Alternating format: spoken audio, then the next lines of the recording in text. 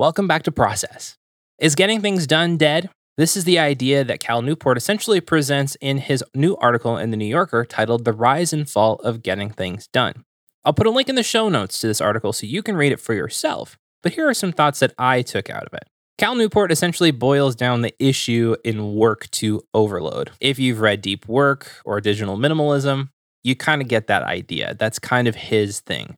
Overload is bad. Space to think and process deeply is good. Newport makes the case that part of the reason for overload is that workers' workloads are all individualized, and getting things done was designed to work around that, essentially. You get your inbox full of email, and you're the one who has to process it. Nobody really gets insight into exactly how much work you have or how busy you are.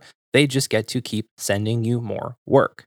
Combine this with cultures that don't necessarily make saying no friendly in a work environment, you have a recipe for overload, burnout. We have work hours that tend to trend above 40 hours per week. We have workers who tend to be burnt out. Overload is a significant problem. Getting things done was designed to accommodate this, to try to alleviate some of the overload so that you're not carrying all of the mental and emotional baggage of all the things you need to do around in your mind. You have it in a system that you can trust so that you can reference it, come back to it, and you don't have to worry about forgetting it. However, the article talks a little bit about the transitions that work has gone through over the last 80 years or so. The 8-hour workday started off in the industrial age. And as we moved into the 50s and 60s, there was a drastic shift toward more knowledge work that we call it now, where we're dealing with information versus dealing with products, physical things themselves. Then in the 80s and 90s and early 2000s, there was a drastic shift towards using computers to do a lot of this work too. Then you add email into the mix and you have vast more amounts of information passing around between individuals. Now we have tons of information at our fingertips all of the time, whether that's in the workplace or even just in our personal lives. And we have a lot of information to deal with at this point. I mean, almost too much for people to handle. Newport's case in the book Digital Minimalism is that these changes were welcomed with open arms without really contesting them.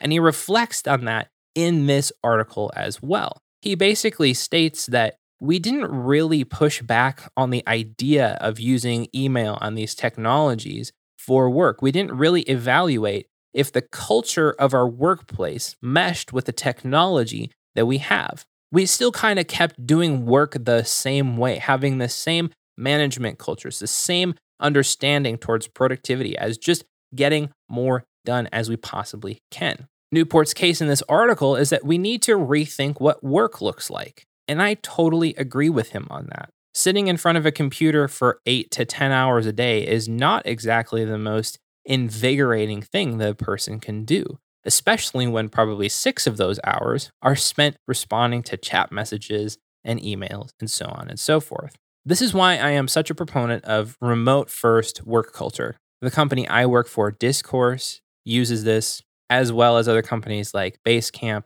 Doist, and WildBit. It puts more emphasis on people instead of the productivity. I think the root of the issue that Newport is getting at in this article is that we've tried to take the same standards of productivity from the industrial age and apply them to the current day knowledge work that we're doing in a digital landscape. It takes a lot of mental effort to be able to be creative. And as a result, and Newport makes this case in his book, Deep Work, we really only have about 4 hours of good deep work we can get to in a given day before our work level really starts to degrade the quality of the things that we're trying to produce. So there is definitely a shift that's starting to happen in work culture.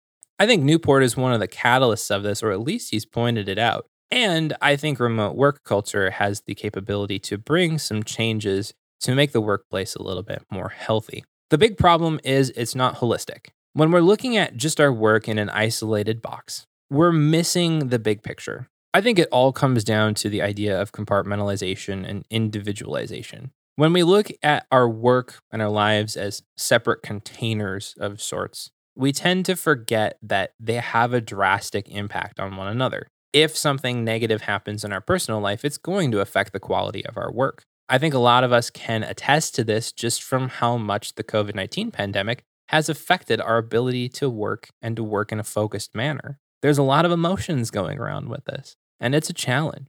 And when you bring that mindset into the workplace, you kind of see your own plate, and you don't really see the plates of your reports or your coworkers, unless you're able to engage in a sense of empathy with the people that you might be delegating work to. The workplace could definitely use to be a little bit more people focused versus just productivity focused versus just money focused. Money's a good thing, and the point of business is to essentially make money. However, when money comes at the cost of people, there's an ethical issue there. I firmly believe that. Let's bring this conversation a little bit further back toward the ground roots here. Is getting things done dead? I would say no. Getting things done is still a very valid methodology that, especially if you're in the corporate world and you have to deal with a lot of information and keep track of a lot of little tiny things, it's very helpful to do that. Is it necessary for everyone? Absolutely not.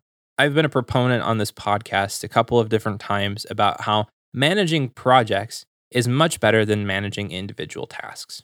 If you can get an idea of what's on your plate in the big picture of big projects, it's a lot easier, in my mind anyway, to evaluate what is going on for you. Getting things done, of course, allows you to break things down into projects, but it tends to, at least in my mind, focus more on the individual tasks versus at the project level. Whereas projects can give you a really good idea of the workload that's on your plate. However, is the culture that birthed getting things done dead? Well, it's definitely very much not. But it is, I think, in need of drastic transformation and reformation. When burnout rates are increasing, when people just drastically generally don't like their jobs, when they just have to put up with terrible cultures of management and the like just because they need a paycheck, that's not okay. Of course, there's always going to be companies that are better at handling people out there than others. However, I think there's a place that we can all advocate for healthier work. Newport's, I think, ultimate solution in this article is to allow managers more insight into the actual workloads that are on employees' plates. I don't necessarily think that's the issue.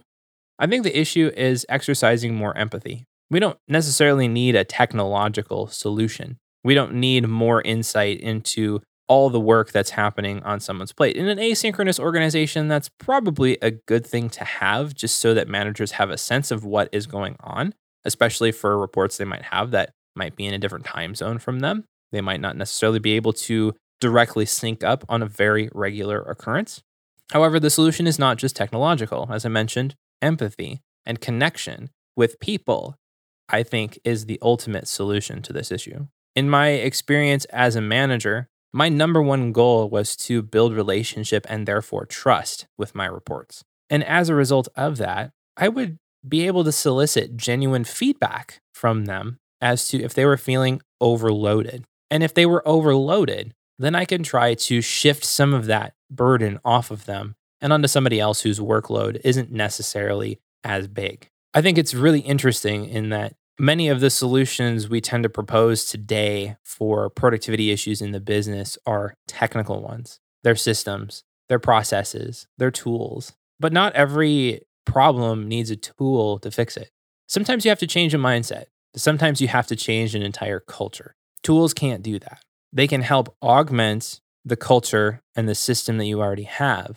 You have to change the way people think about work. You have to change the way you think about work before changing your productivity system, before making tweaks to your flow or automating anything is really going to get you an extra edge. In my assessment, getting things done really came in the era of the life hack. And that's really, I think, what sparked a lot of the life hack movement. You had Life Hacker, Life Hack, lots of different websites that came out about the same time that getting things done was getting really popular. And people just wanted to eke out a little bit more performance, a little extra edge using some of these productivity techniques. But if you've been in that environment for very long, you know that they only go so far.